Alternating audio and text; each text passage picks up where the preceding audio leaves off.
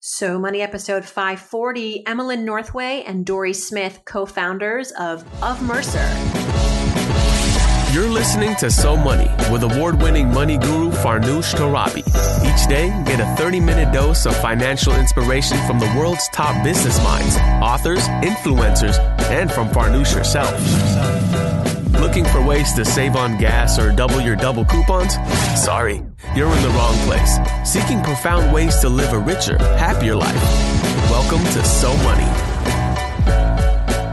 You're listening to So Money, everyone. Welcome back, February 27th, episode 540.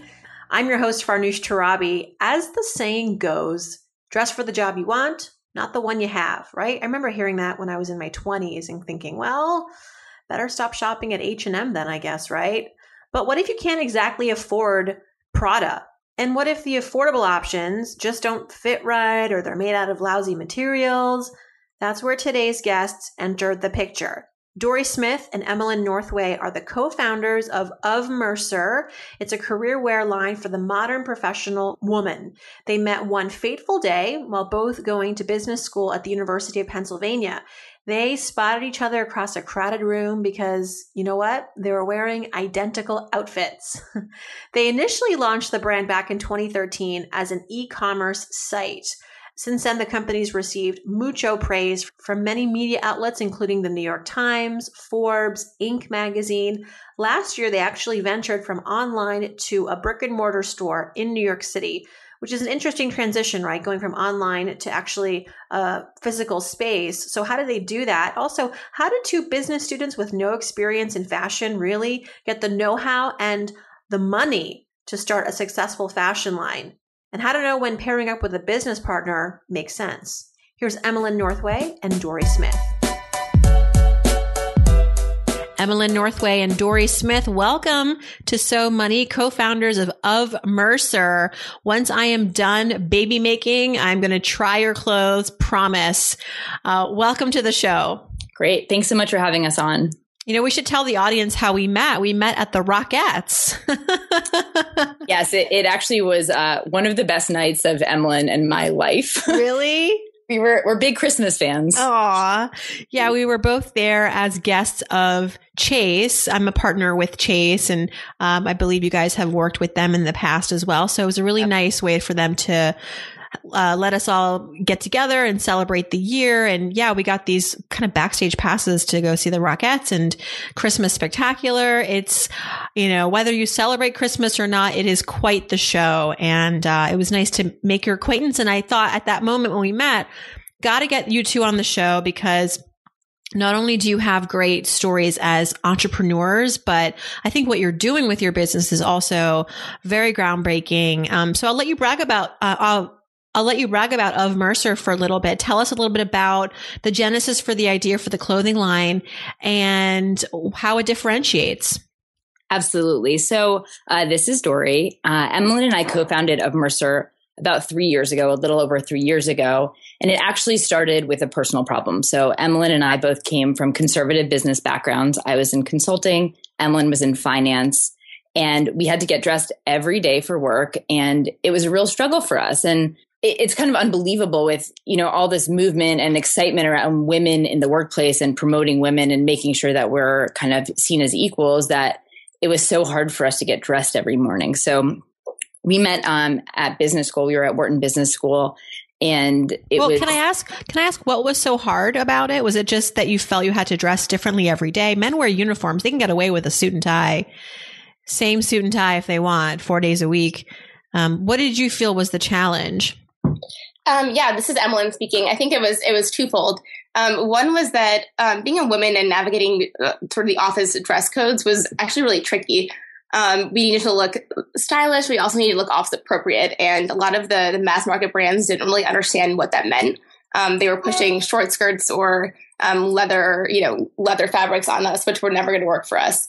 So it was about finding that balance of what's appropriate and also stylish for us, then also about price and quality. So, as just starting out on the workforce, we didn't have $500 to be spending on a single dress at a designer store. But we also didn't want a dress that we were going to buy for $100 and was going to fall apart after 2 wears. So it was really about finding that balance of what can we afford, but then also from a quality standpoint, what do we deserve as working women as well? Right. That makes sense. So yeah, clearly a need in the marketplace. And it's been a long time since I've had to quote unquote dress up for work. I mean, I dress up sometimes for work events, but I have to give you guys a lot of credit for, every day. And especially now that I'm pregnant, I'm so thankful that I don't have to work in a financial environment because I know it can be really conservative. I work in the Wall Street area. I see the sea of black suits. Where's the creativity? Yeah. And it's interesting. You're talking about kind of the most conservative of our customers. So customers who wear suits every day. And that's kind of what we expected when we first launched Of Mercer. We said, okay, we're going to have lawyers, we're going to have bankers, we're going to have consultants. And we've been surprised by how many other industries have women that are looking for clothes like ours. So there are definitely some pieces that we sell that I wouldn't, have worn to a client meeting when I was in consulting. And it's a little bit more casual. But I think there's just a real movement around looking and feeling your best in the office. And for some people, that might mean jeans and a t-shirt. But for a lot of women, it means feeling put together and having a really well-tailored, well-made dress. I'm going through your site right now, and it's beautiful, well-tailored, like you said, pieces that seem to work really well as kind of the shell of an outfit. So it's versatile in the sense that if you do work in a more casual environment or a more fashionable or fashion-driven office, you can accessorize, you do it up. Or if you conversely work in a more conservative office, then that same gray dress is sufficient. Exactly. And I think one of the things that we love to do too is have those same conservative styles, the same sheath dress, but infuse it with a lot of color. So we actually can get creative, even if you're in a more conservative environment. And that's what's exciting to us. So the two of you found each other, discovered each other at Wharton. And I read that what kind of was the light bulb moment was that you were both wearing the same dress. And take me to that moment. What happened? Yes, literally the same dress. It was the first week of Wharton, and they have all these orientation events. And then there was one that was kind of meet and greet everybody in your class. And Emelyn and I showed up in exactly the same dress. And it wasn't that special. It was A-line black that had a cute belt.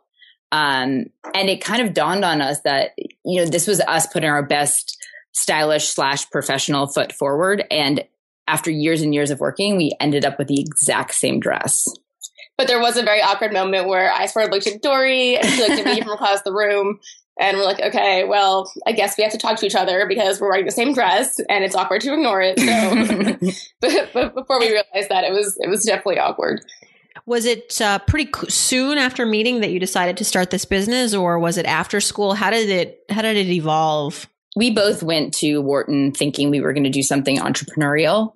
Neither one of us had really kind of hammered out what that was, and were open to exploring it when we were at Wharton. And that was kind of the beginning of a conversation around professional clothes for women.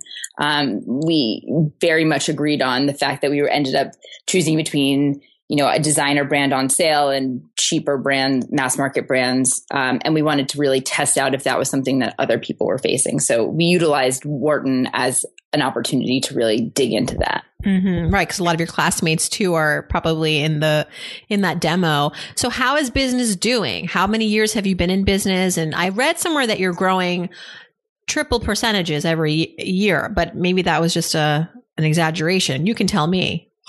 It sounds right to me.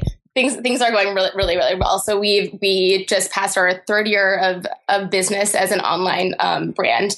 And just over a year ago, we launched our first brick and mortar store in the Flatiron District in New York. And that's been huge for us. What we've realized is having the offline presence is really important for establishing credibility and also giving our customers flexibility to try offline as well. And it's just been great for to really have a place where we can have events and do things that really show off our personality and our mission that aren't just about selling and are a little bit more organic. But having the combination of the two has been great. And currently we're looking to expand to other locations as well. We are also excited to be launching a new website and branding in the coming month, which we're very excited about. But yeah, overall things are going really, really well. How do two students start a business financially? How did you get this off the ground and give yourselves the financial runway to execute this? Yeah, I mean, that's a great question and something that every entrepreneur struggles with. And there are a lot of ways to do it. Initially, Emelyn and I self-funded the company. So we had both been in industries where we were pretty well paid and had been able to have a savings account. And that's what we started the company with. So we really invested in ourselves. We invested in our idea and made sure that we were really testing everything in a very methodical way. So we were utilizing that money to the best of our ability. Mm-hmm. And then since then, we have raised a seed round of funding. So we are trying to stay as lean as possible.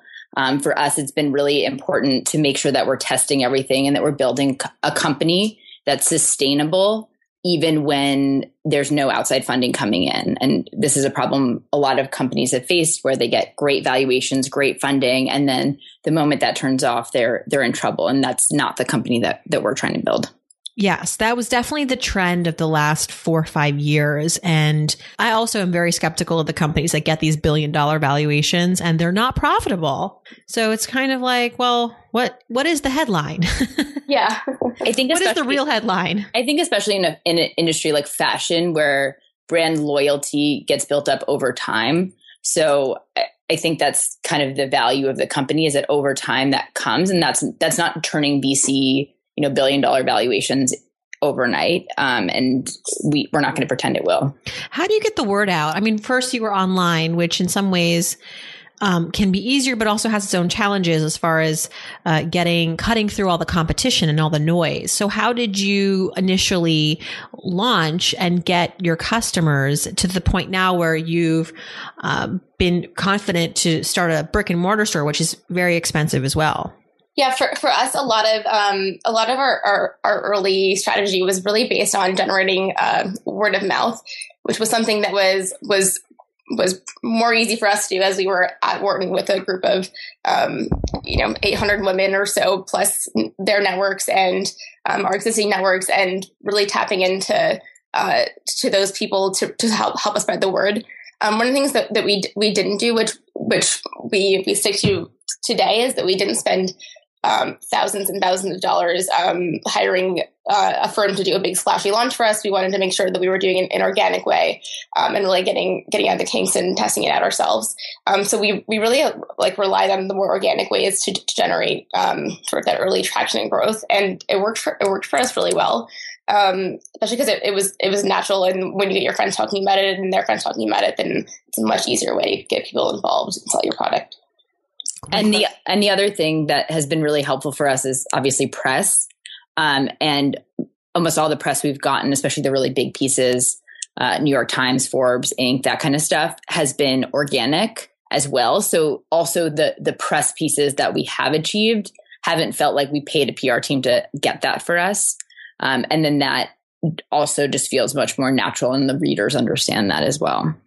That's pretty awesome that you haven't had to hire a PR company to get pieces in the New York Times, and just goes to show you can bootstrap a business. You really can. So more credit to you.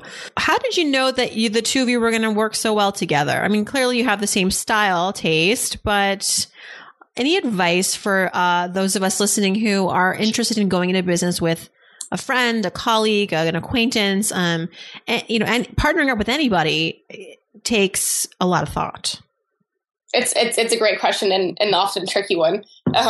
We were after sort of having this meeting great revelation. We were definitely friends before we went full force into business. But I think and we realized that early on, but one of the things that I think helped us sort of transition from being friends to business partners was setting some early timelines. So one of the things that we both agreed to is that we were going to do this sort of initial test round. We called it a beta launch. And we invested our own money into producing 5 pieces that we were then going to turn around and sell to our colleagues at Wharton, and just get a sense for, was this an idea that had legs? Was it worth investing more money into and going forward with? And we both agreed that was sort of going to be the next point where we were going to decide whether to go forward or not. And if we agreed that we were both in after that, then we were both in. but it gave us really sort of like a chance to have an out if we needed it. And luckily we didn't. We were both on the same page. But I think making sure you're sort of giving each other as friends and business partners a timeline and points where you can both sort of regroup and decide if you still want to be in it. That's really helpful. Test each other out. Yeah. In a relatively risk-free environment. One other question we get a lot is about our roles within the company. So obviously we started the company and there were just two of us. And then since then we've hired plenty of people. And it actually was, I think, the fact that we didn't define our roles from the get-go, that we now have roles where we're both very effective. So neither of us had started companies before. We didn't know our style. We didn't know exactly what we were going to be like in this entrepreneurial world. And kind of falling into, what we were really strong at and what we were really interested in and what our skills were most useful for has been great for us. Because I think a lot of times founders are like, okay, I'm the COO, you're the CFO, and then we're going to hire a CMO. And it doesn't work that well. And it's easier to kind of figure it out organically and naturally than rush into the role definition. In my experience interviewing other fashion designers and fashion brands, it sounds to me like they always knew they wanted to be designers. They were obsessed with fashion. They were sketching since they were 10 years old. They went to design school. And the two of you come from, it seems like a different background where you worked in finance and business and consulting. So where does the talent come from? Who's the sketcher in the partnership? Who's the fashion? Neither of us, actually. Neither of you. So who comes up with the ideas? So we have a full-time designer who has really been with us since we did that beta line, which was when we realized that neither of us were actually sketchers. And she went to Parsons. She had her own tailored clothing line before she joined us. And she's really skilled with that. And when we're lucky to have her sort of, behind the scenes actually doing the sketching and things like that. Luckily for you, we're not the ones doing that. Well, maybe I thought you had some hidden talents or something. You never know. It's also been good to have kind of her name's Asia, with the fashion background, and then us with a business background, because we really look at things in a different way, especially when it comes to business dressing, because Asia hadn't actually stepped foot in an office until we did a trunk show at Deloitte Consulting. Yeah. Where does the name of Mercer come from? So Mercer is actually a high-end fabric distributor in London back in, I think, like the 1700s. And we chose the name because we thought it was really speaking to what we were trying to do, which was offer a higher quality product at a price point that was accessible. And we like this idea of adding up around it because we thought it was, we believe that we're part of a broader movement of women who are, embracing their creative sides and personalities in their office wardrobe, and are expecting more from everything they're wearing to the office, and thinking they don't need a separate wardrobe from work and weekend. It can all be one and work for them. Well, it also sounds very urban. Like Mercer's obviously a British street in London, and Soho is a lot of the names in New York come from the UK, but when's your store on Mercer Street going to open up in Soho? That's the next thing, right? It's got to be. When we can afford it, we will.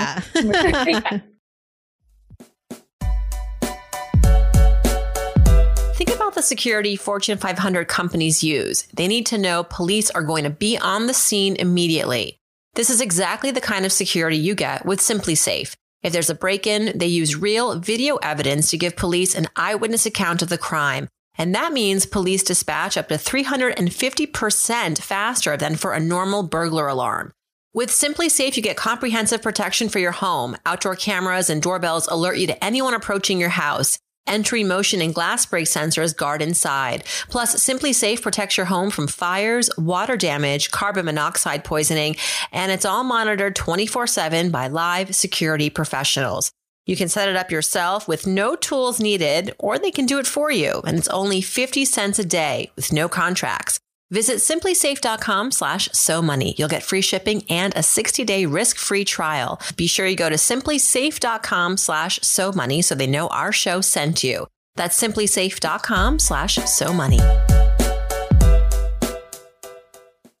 All right, let's talk money. We talked a little bit about money, about how you raised capital for your business. But personally, what are your financial philosophies? Dorie, I'll let you go first. Yeah. My philosophy is save, save, save, splurge. So I've found that I get a lot more joy out of doing anything in a really, really big way than doing a lot of small things. So for example, I'm more excited about buying a front row ticket to a concert and have Taylor Swift sweat on me than going to 2 concerts and sitting in the nosebleeds. Yes. So you do allow yourself to enjoy your money after some hard work. Yes. And I kind of save up until I'm ready to really spend. Emelyn, how about you? Yeah, one of the things that I try to live by is not to be an impulsive spender.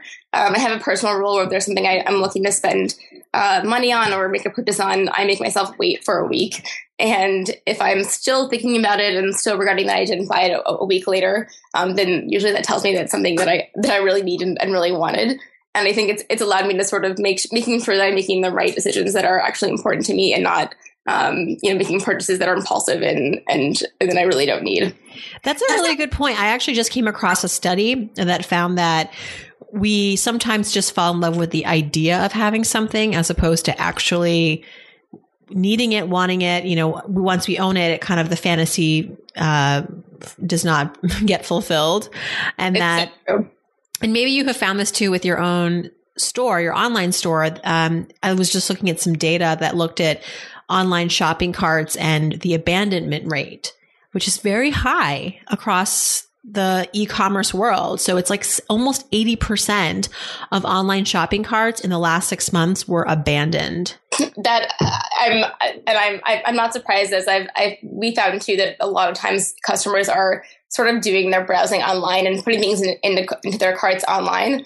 And then they're maybe coming into the store later to actually make that purchase, because once they get there, then they're deciding that it's something they actually want. Right. So it's a lot of it is sort of doing the test drive before they actually make the purchase. Do a test drive. That's right. You might end up saving yourself a lot of money. What about your childhoods? Do you have similar backgrounds when it comes to your economics and your financial perspectives? I'd love for you guys to share each a story maybe that happened in childhood that later as adults really, as you reflect on that, you think in hindsight, that was really a pivotal moment for me financially. Sure. So this is Emelyn speaking, and I'm from Michigan, sort of a suburban town called Grand Rapids. And one thing that I was remembering was that when I was little, I used to always set up stands in front of my driveway, and I would sell anything. I would sell lemonade. I would sell friendship bracelets that I made. And I still remember one day I had a friend over, and she was complaining that all I wanted to ever do was set up stands and sell stuff. And it sort of made me wonder, what was I doing it for? And looking back, I realized it wasn't really about just amassing pocket change for my own spending, but I really enjoyed the actual process of selling something that people liked, and I enjoyed the experience of talking to people and giving them something they wanted. And I think that was really important for starting of Mercer. It's not just about money isn't fulfilling in itself, but making sure that you're earning in a way that is fulfilling. And for me, it's not just making money, but knowing that I'm making products people want. And that's sort of what makes me happy and driven to earn. Wow. That's a great story. And clearly you had entrepreneurial tendencies as a child. Yeah, they were always there. They were always there. So Dorie, how about you? Yeah. So I actually grew up in New York City in Manhattan. So Emelyn and I have very similar values, but our childhoods definitely looked a little bit different. I didn't have stands. I have seen stands in Manhattan, but not not when I was growing up in, 80s, and New York wasn't as good. So the first memory I have where I kind of thought about what it meant to save and to spend was when I bought a birthday present for my mom. I was about 6 or 7. It's like one of my very earliest memories. And I had $2, and I don't even know where that came from, maybe the Tooth Fairy or something. And my dad took me down to the card store in our apartment building, and I bought one of those cheesy, world's best mom mugs. And I gave her the saleswoman the $2, and I got 25 cents back. And my dad looks at me and goes, "Okay, and now there's the beginning of your new savings." And it struck me how quickly that money went away, and how hard it was to really amass it over time. So granted, I was talking about 25 cents and $2, but it took me a long time to get there, and it was so fast for it to go away. And, I think it was valuable. It was a valuable present sentimentally. And if my mom hadn't recently Marie Kondoed her apartment, she probably would still have it. And it'd be worth it. She didn't keep the mug? Come on. Didn't spark joy. No, it didn't spark joy. How old were you then? I'm guessing 6 or 7. That was quite the observation. Yeah, it was a bit of a bummer to only have a quarter. But did it make you want to then quickly replenish? Yeah, I think it just goes back to this like save, splurge thing that I kind of have as my ethos of it takes a while, but then it's worth it in the end. Mm-hmm. What about your failures? And this you can pull from your lives as entrepreneurs or also your personal financial experiences. What's been a hard lesson that you've learned? Sure. This is Emelyn talking. I'll talk about something on the personal front. I think one of the things that I did very poorly was transitioning from the corporate world where I was earning money in finance into the back to business school where I wasn't earning money. And I think I was basically spending the same and living the same similar lifestyle as I was when I was in finance. And I sort of knew that I shouldn't be spending that way, but I sort of avoided having to set a budget and readjust like my lifestyle, having to make sacrifices longer than it should. And it definitely took more of a dip in my bank account that I should have let it for me to readjust. And I think it's really about making sure that you're facing the hard stuff sooner. And what I found was that making that sort of lifestyle change to reset your budget and things that you are worth spending on isn't as hard as it seems. It's easier to do it earlier than later. Fail early and fail a lot when you have less at stake. Yeah, for sure. Dorie, how about you? So here's another Mercer one. One of the things that we have to spend a lot of money on and invest in as an e-commerce company is photography. So every time we do a photo shoot, there are a million things to pay for: models, props, hair, makeup, equipment, a studio, a photographer. So it gets very expensive very quickly. And one of our early photo shoots, we met a photographer. I think we found her like on Craigslist or something. Yeah. And her portfolio online was good. Definitely good enough. And she said, I have a friend who has a studio. We can use it for free. So she gave us an unbelievable deal. She basically worked for nothing, had a free studio. So we're like, great, here we go.